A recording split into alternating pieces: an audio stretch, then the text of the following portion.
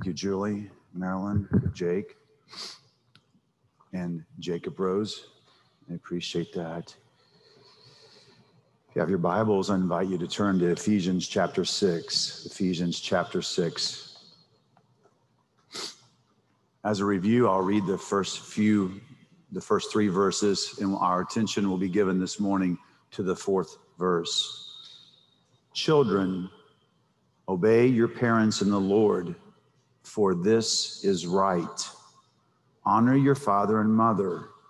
This is the first commandment with a promise, that it may go well with you and that you may live long in the land. Verse 4, the text for this morning. Fathers, do not provoke your children to anger, but bring them up in the discipline and instruction of the Lord. The New King James says, fathers, do not provoke your children to wrath, but bring them up in the training and admonition of the Lord. Let's pray. Father, we want to hear from you. We're grateful for your Son, Jesus Christ, who allows us the riches of our inheritance, and we're depending on the presence and the power of the Holy Spirit in the next few moments. It's in your name I pray. Amen. I have discovered that I grow through a well-asked question, whether that question be asked of someone else, so I'm asking the question, or whether that is a question that I'm using as introspection. And so this morning, I will go back for a bit of review to a question that I posed to us in three different versions. What is the one thing that will define you at the time of your life? Or I asked it this way, what one thing could be said of you regarding your life, or attempt to help that question take on a little bit of more breath? I said, what is the one thing that when you wake up and approach the day that you're attempting to live out? As you remember, that was to talk about, to lead us into the text of Ephesians 4. And the goal of that question was to get us to the answer. I proposed to us that all of our one thing, all of that answer to the question for all of us really would be some version of verse 1 of chapter 4, that what could be said about us is to live in a manner worthy of the calling, chapter 4, verse 1, or in another place, Paul talks about to live in a manner worthy of the gospel. And in chapter 4, he talks about it being with humility and gentleness, patience, bearing with one another, love, unity of spirit. Over the past several Lord's days, we've walked carefully through this part of Scripture, looking consistently and carefully at the great apostle's words to what a life worthy of the calling looks like. He goes into great detail of how individual believers' lives should look like. Just a reminder, what he talks about in chapter 4 and following are not salvation type of things. It's not what we do to earn salvation or justification, as Jake helped us to understand. It's not justification he's talking about here. We are only in God's favor and saved because of what Christ has done. And that's why we're here. But because of what Christ has done, that leads us to a set of behaviors, if you will, or an attitudes that we should develop. And that's called sanctification. That's growth. That's spiritual maturity. I would submit to you that we would understand that the gospel blessing of Christ's salvation gives way to the gospel commands of Christ's sanctification. So in other words, this morning, our lives should reflect the faith we say we believe. And then we move to Ephesians chapter 5, verse 18. And that's a verse that may seem a little odd coming at this point in the sermon, but it's where Paul told the Ephesians not to be drunk with wine, but he said, be filled with the Spirit. So what he was saying is he was contrasting two two controlling elements, wine, or intoxicating elements, if you will, wine and the Spirit.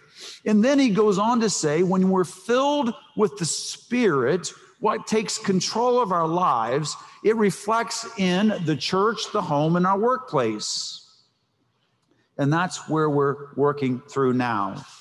Last week, Brother Sean did an amazing job as our family was able to join via Zoom on vacation. He spoke about the role of a Christian child. It's interesting that everyone in this room is a child. I don't know if you still think about that, but you're someone's child this morning. So in other words, what Sean was talking about is something we all must heed. We must take careful attention to honor our parents. Maybe parents that are no longer with you this morning, you're still honoring their legacy, if you will. Today is a day that we honor fathers, the men who are in our lives. And if you have a living father, you should honor him this day in some way. But not just today.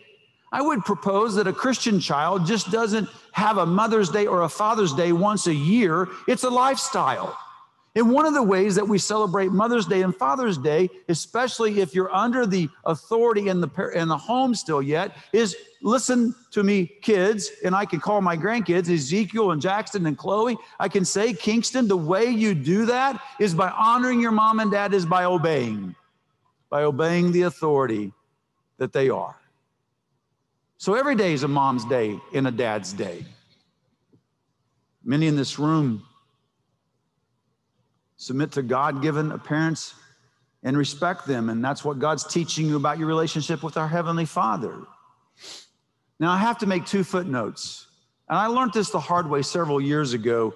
So whenever I speak about fathers or mothers or families, I always try to make a comment because I understand this. We're talking about the biblical perspective of fatherhood or motherhood. But I know in a room this size that there are some of us here that our parents or our children are not so great. The truth is, you don't have the same experience. We all don't have the same experience. So someone could rise, as Jake gave us the opportunity, and testify to the greatness of our God, of our fathers, but there may be someone here that may be struggling with the role of their parent, or their parents struggling with their child. So I would just say, we're trying to look at the biblical image of what this means. If that's you, I would ask you to right now, in the quietness of your heart, ask the Lord for you to get what you need to get out of this message and lean on his grace, because he will, because we just were singing about a good, good father. Second, as I said about marriage, I want you to know that I'm a pilgrim. I'm on a journey. The thing I want you to know most about what I'm about to say is I'm sinful. I have failed horribly in this role as a parent, and I promise you one thing, I probably, most definitely, will fail again, my children and my grandchildren. I'm sinful. So all I'm trying to do is to come up here, because this is what I believe I'm supposed to do. And as a broken, repentant, humble, and thank God, forgiven Father, help us and direct us to this verse. I've really struggled with how to approach this topic. There's a million ways to do it, but this is it. We got to go back to Genesis.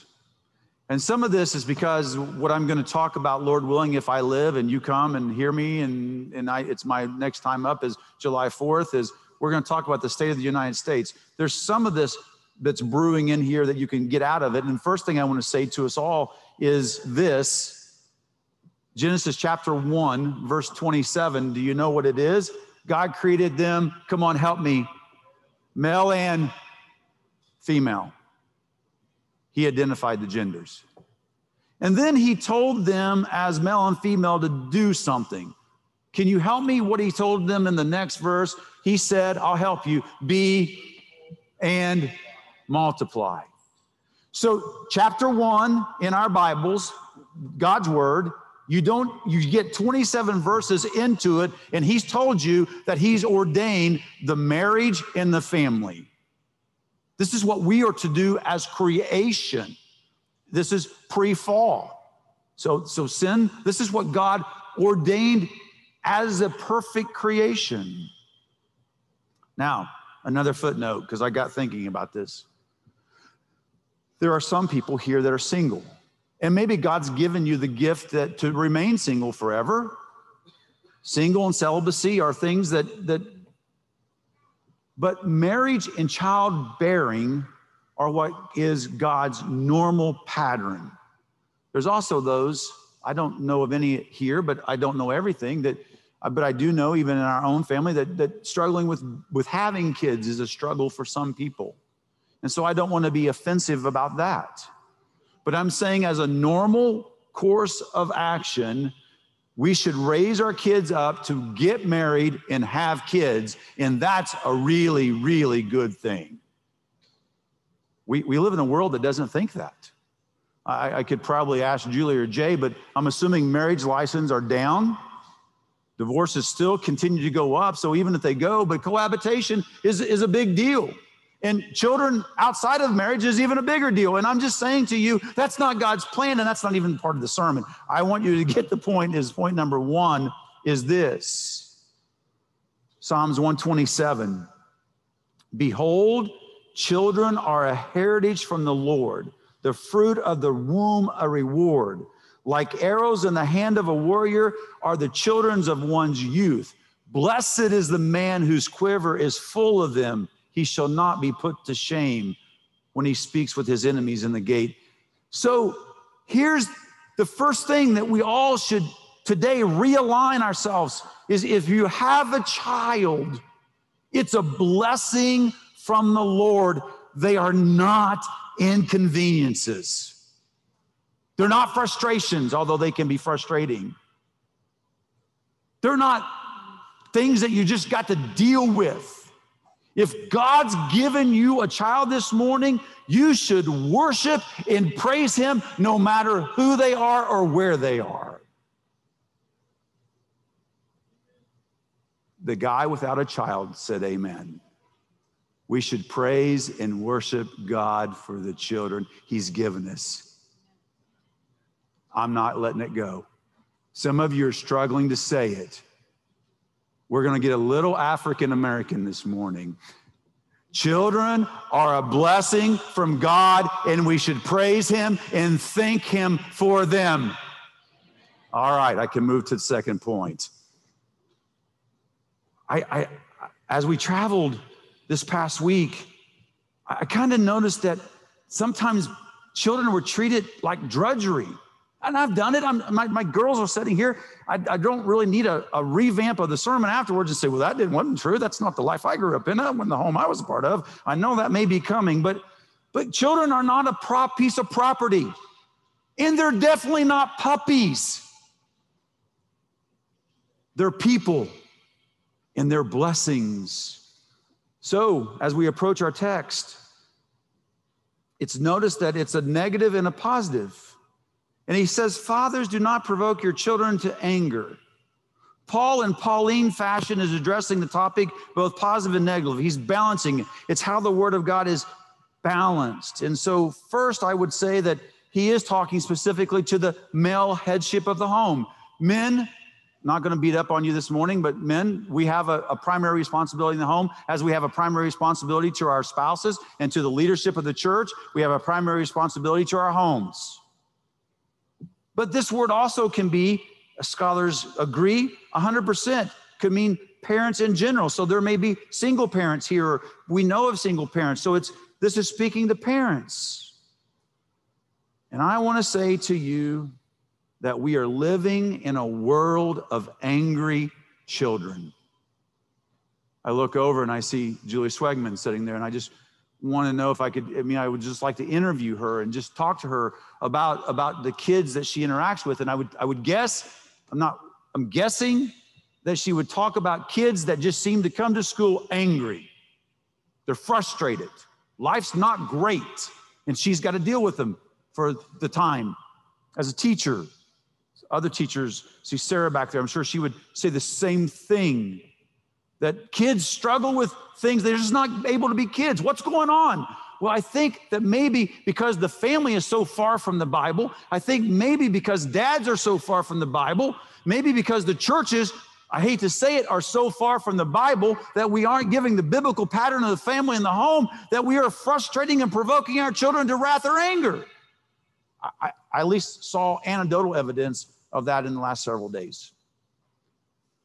Christian mom and dad, listen to you.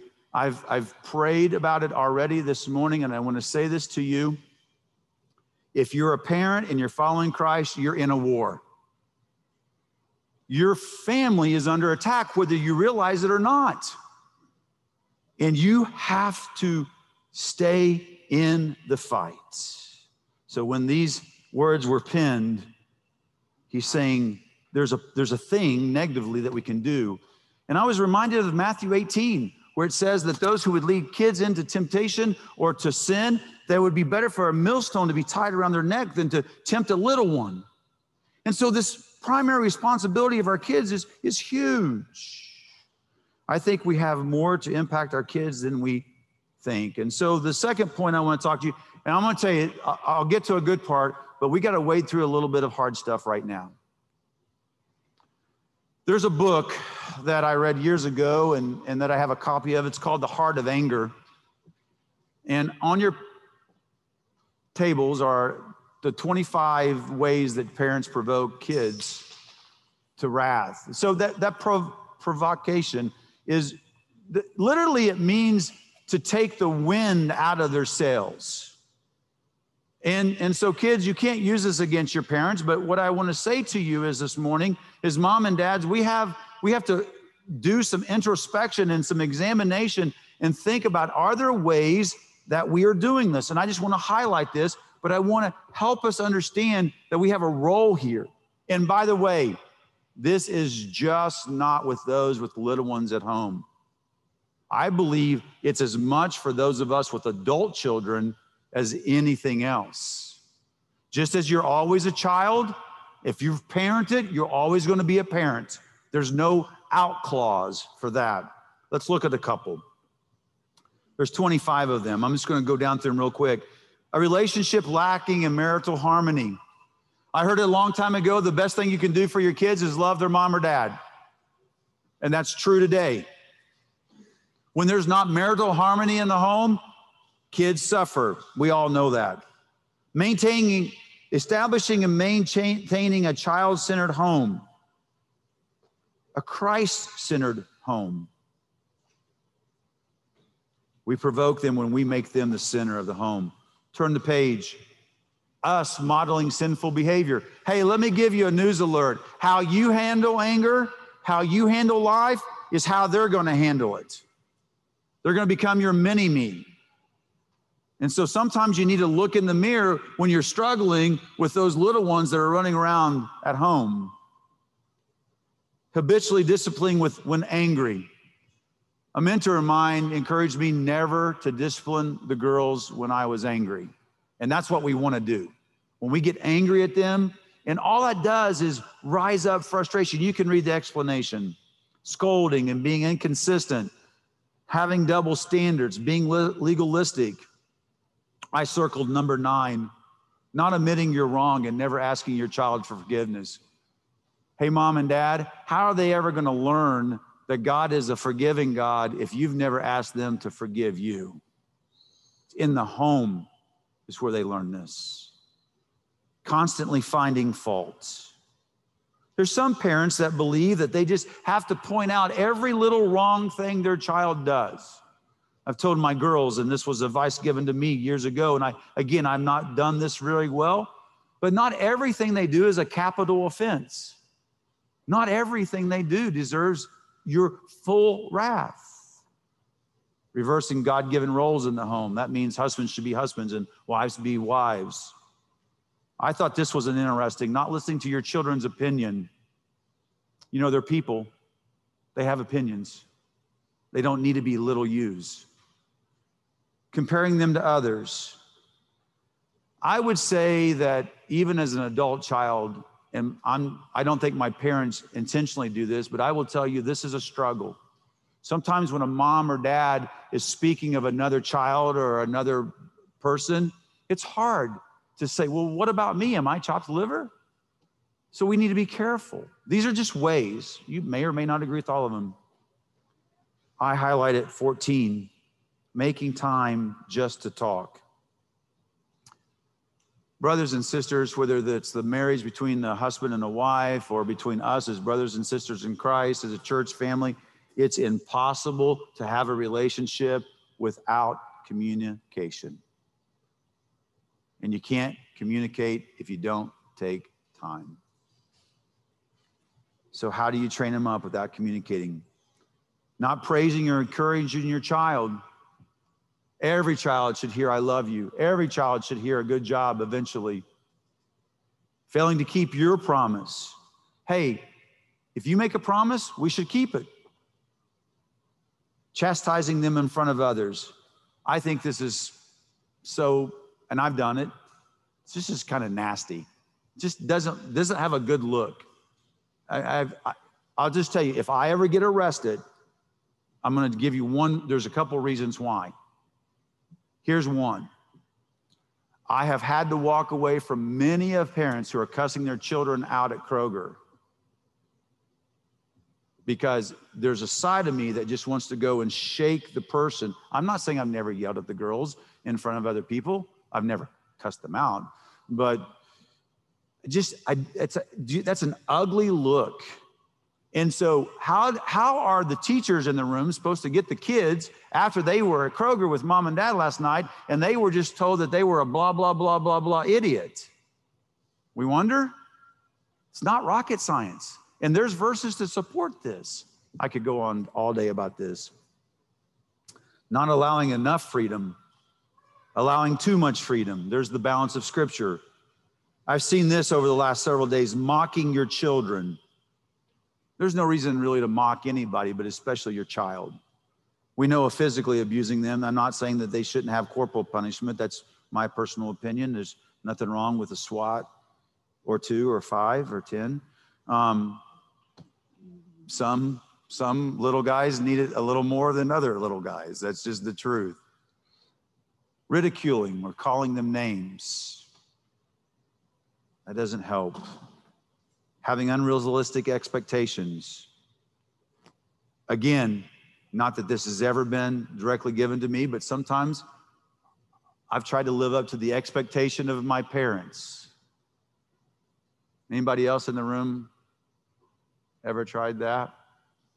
Your parents don't even have to put that on you, but sometimes you realize you're just trying to make mom and dad, if mom and dad's practicing the rest of it, practicing favoritism, I can't express to you how that goes. And then I would just conclude with training with inconsistent methodologies to God's word. Brothers and sisters, I commend this to you when you go home. It's tough stuff. Look at it, pray through it. Take 25 days and pray through it. You know, I say things like that, but I wonder, it's not just a kind of, oh, that's part of the sermon, go home. I mean, seriously, go through and ask God to examine your hearts. Sometimes when you preach, you get the front of the message. I would say to us this morning, let the Spirit speak to us. We have some responsibility for the angry children that's in our society, is my point. What's God saying to you this morning? How well are you doing? Point number 3, point them to the Lord. Paul says to bring them up in the nurture and admonition of the Lord, in one translation. Nurture, that means providing, nursing, feeding them, caring for them. Do you know what our goal is? Our goal is to take this little baby, raise it up to where they're Christ followers and on their own, and we've launched them out of the nest. How do we do that? With discipline. Children, those of you that are still home in the room, listen to what I'm about to say. The reason that your parents or the people that are in authority over you are giving you instruction and discipline is because God told them to. You are on loan from God to them so you can grow up, as Sean talked about. It means training and instructing and correcting. There's rules, and you need to listen, and they need to provide rules. Paideia is the Greek word. That's what it means. Give them the box in which to live in. It's one of the most loving things you can do. Euthesis is the other word. It's interesting. That's where we get the word nouthetic counseling from. Nouthetic counseling means counseling or discipling from the word. So this is the point I want to say to all of us this morning. If we've been given kids or grandkids, we need to point them to the Word of God, to point them to Christ. It's not our job to save them. That's Christ's job. It's our job to point them to Christ. Teach them the Word. Talk to them about Jesus. Show them His Word. Talk to them about your relationship with Jesus. The most important thing we can do is to point our kids to Christ. I got thinking about my own life, and so I'll use it. A lot of time have I spent talking to the girls just about all kinds of things, about if they're going to buy a house or their first car or when they first started dating, or just their wedding. We talked a lot about weddings, and just all the things. And I thought, man, did I talk that passionately and that much about Jesus? Mom and Dad, Satan wants you not to talk about Jesus to your kids. He wants you not to point them. He wants to make it uncomfortable. He wants you to feel uncomfortable when you have to say, Mom is a sinner, Dad failed here, and this is how Jesus saved me. Share those things with your children. So point number 3, point them to the Lord. I'm almost done. So what's the application? Nothing fancy here. For those of you without children, if the Lord would have you to marry and to have children, that will be the greatest joy of your life, and don't let anybody ever tell you differently. That's something to aspire to. My wife said to me yesterday, she doesn't even know I'm going to say this. She didn't even know I was working on this portion of the scriptures, or the message, I'm sorry. And I guess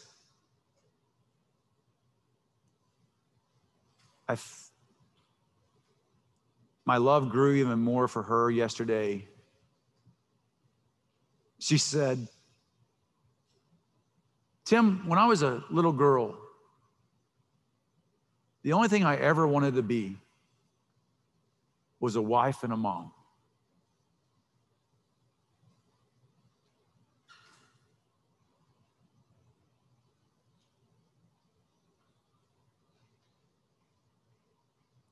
There's some young people here in college and out of college, and they're single. The greatest thing you can be isn't defined by your career. The greatest thing that you can be is not defined by your bank account or the car you drive or your address or how many people in the community look up to you. The greatest thing that you can be is a mom or dad. Those of you with children, can we just say this? It's exhausting.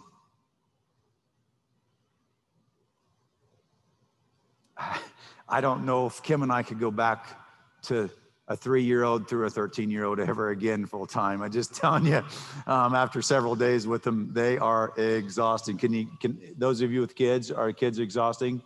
Go ahead, let's say it together. Amen.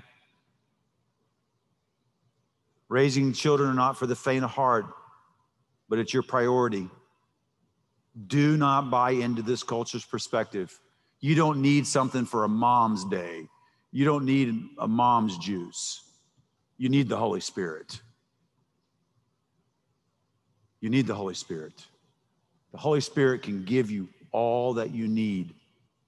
And so you need to be here every Lord's Day. Why? So you can look at the eyes of other moms and dads that are fighting and struggling. I mean, you've heard my 3-year-old. He just ran across here 20 times, and you've heard the pitter-patter of his feet. But I'm glad he's here so other mothers can hear that, because it's a struggle, amen? They're not perfect. You wonder where they really did come from. Did they really come from heaven? Or was there someplace else that God sent them from? But when we come together in this church, we're together. It's a spiritual enterprise. Some of you may feel like you've blown it. You're sinned. You're not a good parent. The good news is there's a way forward. Confess and repent. Get back online. Seek the Lord. Keep confessing. Keep repenting. Keep getting back online. Those of us with adult children, I will tell you, it's adult children. Being a parent of an adult child is way worse than being the parent of 23-year-olds. I'm just telling you. And those of you that don't have adult children, you don't know, so you can't argue with me. But I'm telling you. But those of us with adult children, our roles have changed, but listen to me, our influence is still important. It's got to be different. I don't care if your child is 112, you're still their parent if you're alive, and you still have godly influence and godly wisdom to exercise in and around their lives. They may not take it, but when they don't take it, those of us with adult children, we should be praying for our kids and grandkids way more than we're talking to them, to be quite frank with you. I'm preaching to myself. Some of us with adult children feel like at times that we've blown it. Some of you may feel like you've completely blown it. Some of you have relationships that you need to restore. You need to restore your relationship with your adult child this morning. And I would say to you, what's the secret? Confess, repent, and go back to the Lord. It's the Christian way. It's the only way. Being frank about it, that's what we all are doing. We need to love Jesus more. We need to pray for our families without ceasing, and we need to stand firm. If you'll give me 2 or 3 more minutes, Jake is going to play an audio from a TikTok. For those of you who don't know what that is, don't worry about it, but just listen. There's a TikTok of a Georgia Tech football coach. Now, this is about football, so sports fans, if you've not been tuned in, tune in now. And just listen to the advice that he's given his team. I'm going to do my rendition of it, and I'm going to close, and we're going to stand, and then we're going to go about our way. Okay?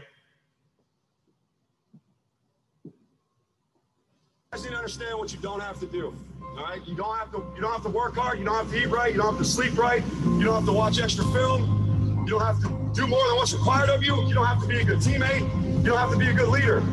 You don't have to do anything that you don't want to do. But you also don't have to win. You don't have to be a success in life. You don't have to help your team win. You don't have to do anything. You don't have to play. No one has to play you. So the greatest things in life take sacrifice and discipline. And that's why so few people achieve great things, because they don't want to sacrifice. They don't want to discipline for something greater. So you see all these people that have great things in life that you look up to, it's because they were sacrificed and disciplined long before you ever knew them. That's the truth. So don't get mad later when you created your whole storm and then it starts raining on you. You guys need to understand what you don't have to do. Can you play one more time? You don't have to work hard. You don't have to eat right. You don't have to sleep right. You don't have to watch extra film. You don't have to do more than what's required of you. You don't have to be a good teammate. You don't have to be a good leader. You don't have to do anything that you don't want to do.